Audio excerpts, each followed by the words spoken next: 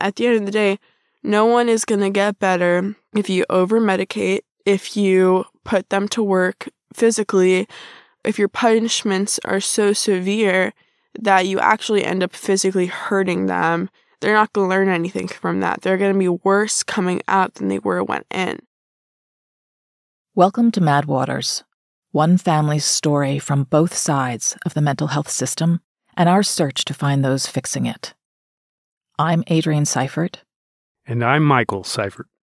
And the voice you just heard was our daughter's, whose experiences inspired our pursuit of something better. True story. On the much-anticipated, twice-postponed blind date with the man who would become my husband, we almost missed each other. I'd gone to the bathroom. Eventually, we found each other across from one another, where I learned that he was both the winner of a biochemistry scholarship to McGill University and a bouncer at a biker bar in Montreal, a graduate of the Virginia Military Institute and of the ultra-liberal, formerly women-only Bennington College, and I would lay money that he's still the only graduate of both.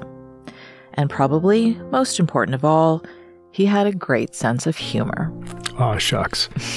Well, I'd learned enough to end our first date at the neonatal intensive care unit where I was a pediatric resident, staring at rows of tiny, tightly swaddled babies.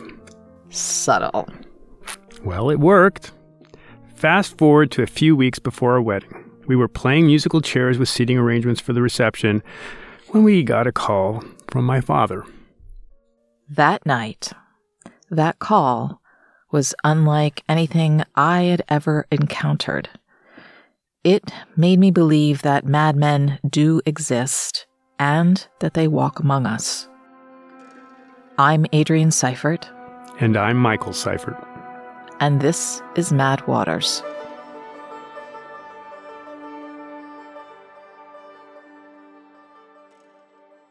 The reason for the call was innocuous. Would we pick him up at the airport for the wedding? A reasonable enough request, except he was flying in the very morning of the wedding. We apologized profusely and offered to pay for a taxi. He was silent. And finally, he spoke. Did he tell you, my dear, that he was born a bastard? No. So many secrets I imagine he's neglected to tell his bride-to-be. It's not too late to call it off. It only got worse from there. He called 10, 20 times all night. You will live to regret this, old boy, I remember him saying. He went from menacing to rageful. Over and over the phone would ring and the answering machine would go on. I will destroy you. If I could do it to my brother, I won't think twice about doing it to you. As the night wore on, his words began to slur, and his language became crude and ugly. Well, he kept his promise. He hired several private detectives throughout the years to track us down or follow us, sent false documents to bosses or department heads. Called my parents with lies and half-truths. So like any child, especially one with a similar history, I was determined to be nothing like dear old Dad. But I was a physician, a clinical researcher, and I knew he'd always be part of me on some cellular level. But what were the mechanisms of genetics? How fated are we to be like our parents? What have we learned about the age-old nature versus nurture question? And, most importantly, how can this knowledge shape the way we parent? Dr. Rachel Yehuda is a pioneer in the study of traumatic stress. Her breakthroughs in the intergenerational effects of trauma, molecular biomarkers of stress vulnerability, and resilience and the prevention and treatment of PTSD are internationally recognized. She is a professor of neuroscience and psychiatry at the Icahn School of Medicine at Mount Sinai. She is also director of mental health at Bronx VA Medical Center and director of the Traumatic Stress Studies program at Mount Sinai. And this year, she led the opening of Mount Sinai's Center for Psychedelic Psychotherapy and Trauma Research. There is no one more qualified to talk about how trauma may be passed down through generations, and more importantly, what we can do to help build resilience in our children and find the right support when needed.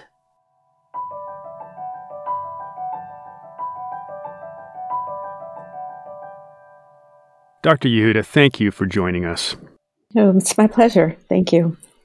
Both my parents were World War II survivors, and when I learned about your work, it really resonated. You say that we don't just carry the genes of our parents, but also their history. Can you say a bit about what that means? Yes, certainly. We inherit not only genes from our parents, but we also inherit in some way effects of traumatic experiences that our parents had to endure. When people are confronted with extreme trauma, they have to make changes in their bodies to help them cope with what's going on. Now, some of these changes are very short-lived or acute, like you've heard about the fight or flight response, which is a response that really generally doesn't last very long after a threat is gone.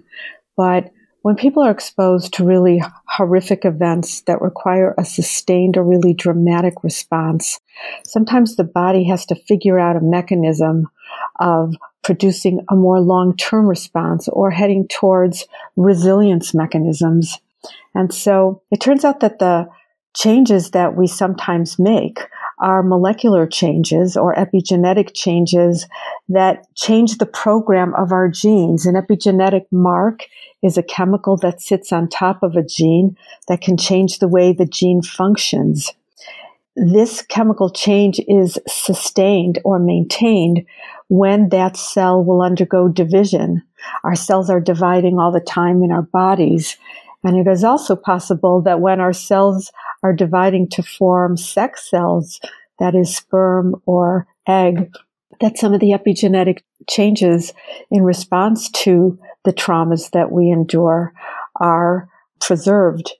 But it's really important to point out that what we may be carrying is a biologic process that our parents used to help them adapt to trauma, to help them cope with it, and to build resilience. So that's one mechanism that can really explain how we are not only our parents' genes, but we also carry some molecular souvenir, if you will, of the traumatic experience of the parent. I like to use the term intergenerational response to trauma. It's not that we inherit the trauma per se, it's that the effects of the trauma continue to affect us. Really, what is being transmitted, I think, is information about the trauma with respect to the coping that had to occur.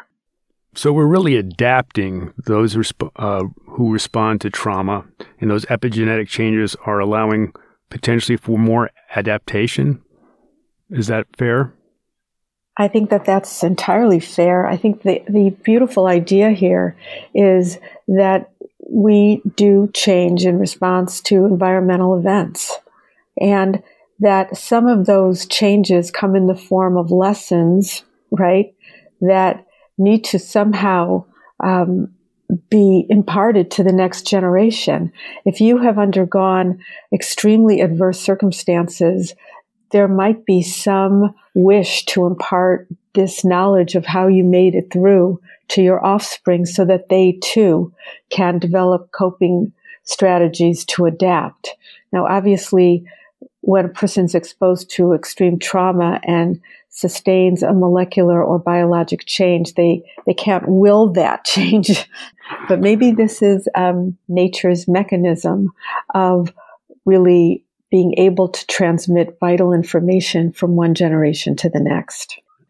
The information itself isn't necessarily positive or negative. It would be the circumstances that the offspring finds themselves in that would determine whether the epigenetic changes, if you will, or the information that has been transmitted is useful or unuseful. If an offspring finds themselves in a very similar situation to a parent and really needing those coping skills or those mechanisms of survival, then perhaps those changes will be very useful. But if an offspring finds themselves in a completely different situation or environmental context, then maybe those changes will be less useful. For example, hypervigilance to your environment, scanning the environment to make sure that you're safe, is going to be a lot more beneficial to someone who lives in a dangerous environment. For somebody who lives in a safe environment, those mechanisms may be less useful, may even result in someone feeling worried all the time or even paranoid or not really understanding why their body is on alarm when the actual environment that they live in did not give them any reason to be. And I'm so glad that we were able to understand that better, because I think there really is this distinction that when you are simply saying that term intergenerational trauma, it seems completely negative. And as a parent of someone who struggles, it can feel as if this is one more reason to feel that I or we have failed our child, that we have brought this child something from our genetics or from our past experience. So it is so important to really be able to look at it in that way of adaptation. So I appreciate that explanation. It's actually really important that parents not feel that they have burdened their children with their mental illness or with the effects of their adverse experiences or even the effects of their ancestors' experiences. It's so much more useful to think about all the coping strategies that you may have been imparting while you struggle yourself with your own traumas or your own mental health symptoms. Because I think the most important thing that you can tell a child who is struggling is that you really believe that they have the coping resources to make it through. That's really the strongest and most empowering message that you can give. And if you are feeling guilty, if you're feeling that you are the cause of your child's problems or struggles, then that child just has one more thing to feel bad about. And so ultimately it's not helpful, and it's also not true. I think parents are there really trying to help and trying to find the coping and resilience resources for the child, and being there and holding space and supporting the child that is struggling through difficult times is actually doing a lot. Thank you for that clarification. It really sounds like trauma is not simply impacting the individual, but really the family and the family system. And I was wondering if you could elaborate on how important is parent support in addressing the stigma and isolation that many families experience. Well, I think just coming together as parents who are struggling around the issue of their children's mental health or their children's aftermath following trauma can be very, very important. We live in an age of social media where people are forever telling you about all the great things that are happening in their lives and in their children's lives. And of course, we don't want people to snap pictures of all of the terrible things that are happening to them. We're happy for everyone that is going on a nice family trip or whose son got into law school or whose daughter just became a doctor. But for parents that have children who are struggling, this can feel very alienating, and this can make people feel like everyone else is doing so well. Why am I struggling? And the truth is, it doesn't take much to really realize that a lot of people are struggling and to come together to support one another in the struggle. People will feel less alone, and there might be some really practical information that people have that they can impart to one another, strategies for coping, but certainly being embedded in a larger community. That's what our ancestors were doing for millennia before modern psychiatry and before people went to people in very private offices just to talk in a one-to-one way about struggles. People were held by their communities. Yeah, I appreciate that. Having worked at the Ann Arbor VA, I really found it reassuring that we started as a department in psychiatry to understand the importance of family support, of involving the families. And I'm hearing that that is and can be a critical factor. Are there family support networks that focus on trauma that you're aware of? I mean, I would really start with one's place of worship, churches or synagogues or community centers. There's this idea that if somebody has a mental health problem, the only place where that can be dealt with is in a community mental health setting or in a private mental health setting. And I think that if you're lucky enough to find care in those settings, that's terrific. But I think a lot of people who struggle don't necessarily think that they have a mental health issue per se, or they may not feel that having environmental problems is the same as a mental health problem. They may just feel this is my life. For example, many people struggled this last year and a half around COVID. They didn't necessarily go to mental health providers. They looked within their communities to kind of support one another through difficult times. As family members were trying to cope with at-home learning, perhaps children couldn't go to school and parents had to work anyway. And so many turned to communities to see, like, how can we reorganize and rearrange things so that our village can kind of deal with a problem that might be just too large if it were just contained within a family. I appreciate hearing that from you so much, and it reminds me of our last guest that we had, Dr. Alan Francis, who spoke about the community in Trieste in Italy. And, that idea of a community being accepting and parents' willingness to go to that community for help, I think is really going to be so essential as we move forward and make changes in the mental health system that are positive changes. So thank you for sharing that. Dr. Yehuda, you were the first to outline a novel biological mechanism to explain the neurobiology of trauma and post-traumatic stress disorder. Can you talk a bit about how that impacts the body and the brain? And is this response different in children? Yeah, we were one of the first groups to begin looking at the biology of post-traumatic stress disorder in the 1980s, a few years after the diagnosis first appeared in the DSM-3.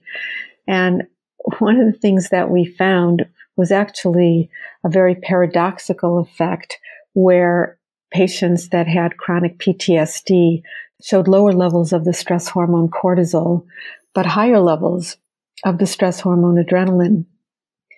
And that was a very big mystery to us. That was a real paradox because at the time, everybody knew that high cortisol levels were associated with stress. And here we have a whole condition called post-traumatic stress disorder. Shouldn't stress hormone levels be high, as they are often in depression or other anxiety disorders? So one of the things that we learned about the stress hormone cortisol was that levels of this hormone were paradoxically low in patients that had post-traumatic stress disorder, even though their adrenaline levels were higher. And at first, this didn't make any sense because everybody used to think about cortisol as a hormone that is released in response to stress. Now, that's perfectly true, but in many circumstances, the release of cortisol actually is what helps you shut off the stress response. And everybody who's had a fight or flight response knows that their heart doesn't continue beating out of their chest, even though it was when you were encountering danger, or maybe you had a near miss on the highway, or maybe a stranger was following you and you thought that you might be attacked. At some point, you assess that you're safe. And with that assessment, your heart stops beating out of your chest and your body stops having the fight or flight response.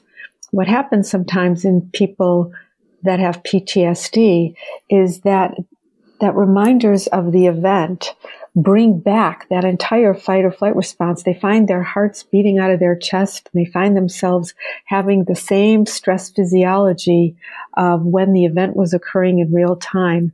And I think that part of it has to do with the fact that the mechanisms that are there to sort of contain the stress response. So, for example, cortisol levels containing adrenaline levels are not functioning as they should. And you can see this in the brain also, that the amygdala is a center of the brain that really is active in detecting threat and is very stimulated and aroused during the fight or flight response. But the center of the brain, medial forebrain, that usually puts a damper on the amygdala when people start to feel safe, underfunctions somewhat in PTSD. So what you have is that the safety messages don't get relayed as well, and that's why people continue to feel that they are unsafe. So we've learned a great deal about the fact that a lot of the mechanisms that we think are there as negative consequences of stress are actually there to help us. Of course, it is true that if those mechanisms remain in operation, for example, chronically high cortisol levels can also be very damaging to people's health. And that's why people want to avoid having chronic stress. But the idea is that stress hormones, when you're undergoing an extreme challenge, can really be helpful in helping you achieve resilience. And after the resilience is achieved, your body may not be in a hormonal fight or flight response, but may be better set up to respond to a similar stressor in the future, depending on the outcome of how it coped with the first event. And I would imagine that to some degree, every individual has a more personalized response to trauma. And the goal as a therapist and behavioralist is to try to really develop a personalized treatment plan. As a psychiatrist, I have often recommended many gold standard therapies to my patients experiencing distress due to trauma. But frankly, many have not been effective or in some cases have made symptoms worse. What can we tell families right now who need help? Well, the most important thing that we can tell them is that they should seek help and adjust their expectations. It sometimes may take a few tries to be matched to the treatment that is going to be particularly helpful. Right now in science, we don't have a crystal ball, if you will, that allows us to know who is going to be responding to what therapy. It's something that my lab has been working on developing, a blood test that will actually be prognostic, that will actually be able to help identify which treatments might be most likely to work based on a person's biology, very similar to what is done in cancer these days. But absent that definitive knowledge, a patient's going to have to try different kind of approaches potentially before they find the one that is going to be helpful for them.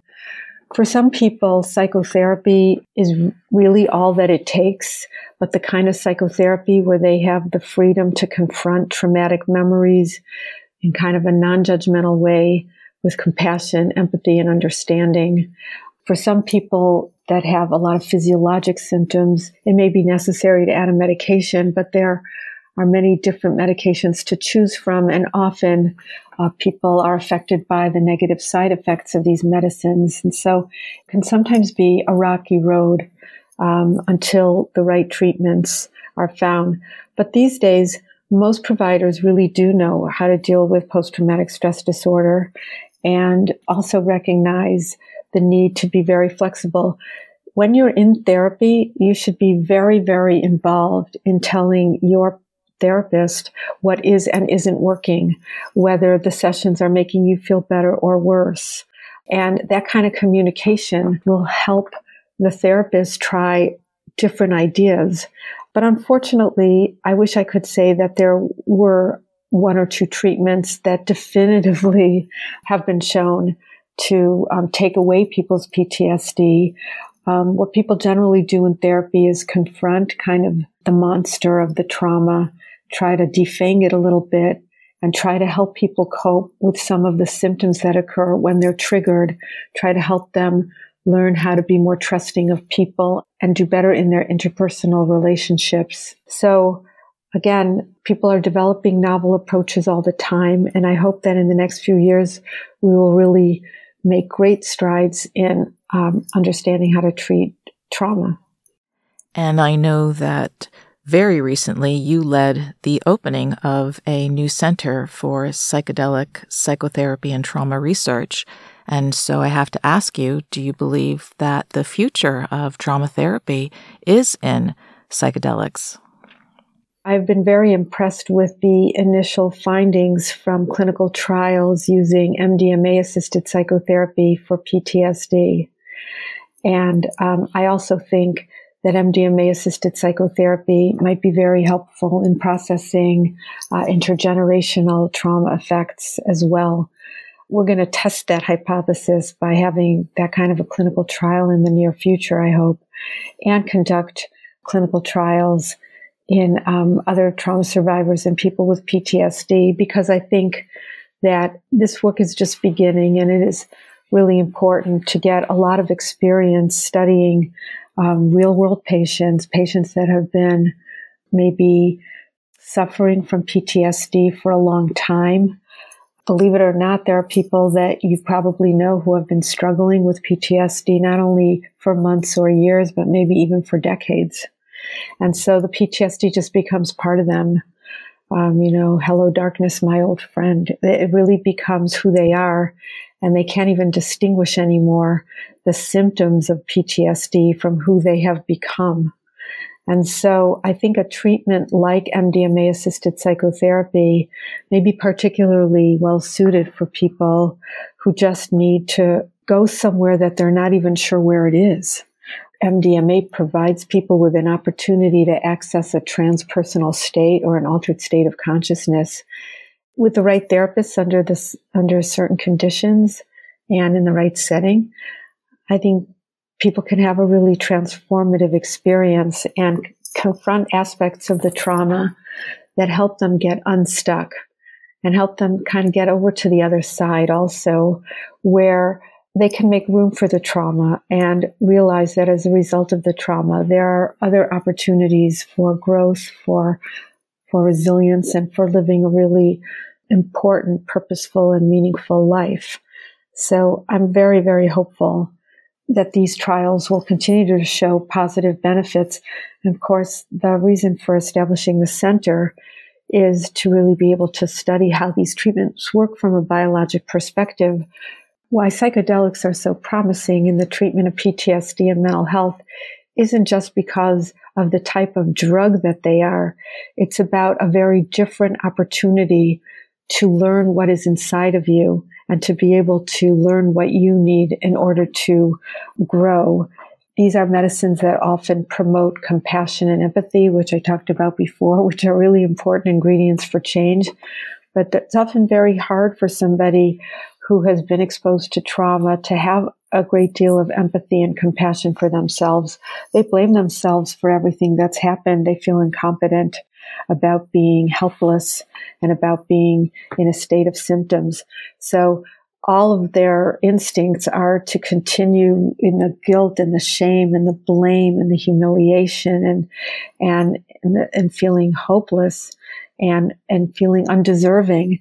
And I think that if we can change that framework, then people can start to really do the important work that has to be done in trying to contextualize the trauma, seeing it for what it is, and most of all, seeing that this is something that can be overcome. There is another side to traverse. It just looks all foggy from the perspective of having symptoms. And then maybe the fog can clear a little bit and you realize that there is a bridge to the other side of it. And you can just walk across that bridge, maybe to a different place.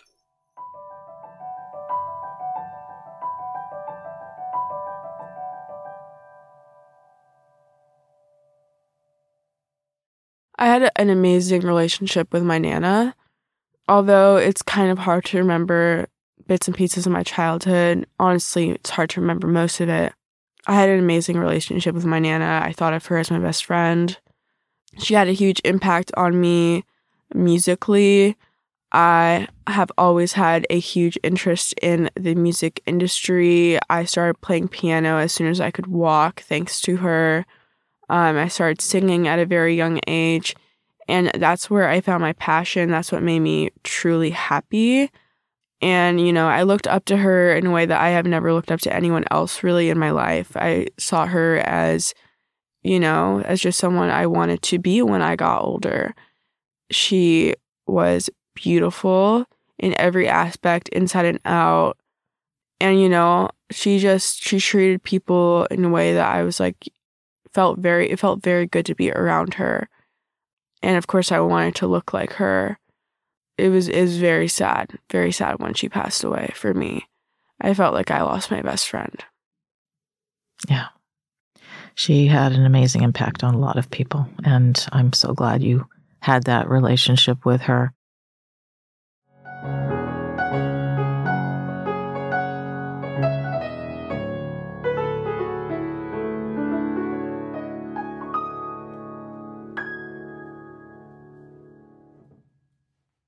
There's nothing comparable to the connection between a child and a parent. We feel the weight and the joy of responsibility from the moment we know we are carrying a life inside of us. They are part of us, and we are part of them. What that means, though, we are still uncovering. Think about the over 26 million of us who have taken DNA tests. We are beginning to access who we are in a completely new way, looking not just to our parents, but to our genealogy and family trees over multiple generations. How do these insights relate to day-to-day functioning, or the way we connect with our children? Science and technology have made huge breakthroughs. Big business is piggybacking on those. However, in the trenches, so to speak, none of this has truly trickled down to tangibly helping our families. Because the real glue of a parent-child relationship is attachment. Next time. It is said that there are more connections in the brain than there are stars in the universe. As a psychiatrist who has worked in brain imaging, it is both awe-inspiring and daunting to think that a 3-year-old child's brain will develop over 1,000 trillion connections, more than twice the number of connections in an adult brain. And that forming a secure attachment with your child is crucial during the same window of time. How does this happen, and what if the attachment is not secure? What is the dance that happens between parent and child to solidify these bonds? Next time on Mad Waters.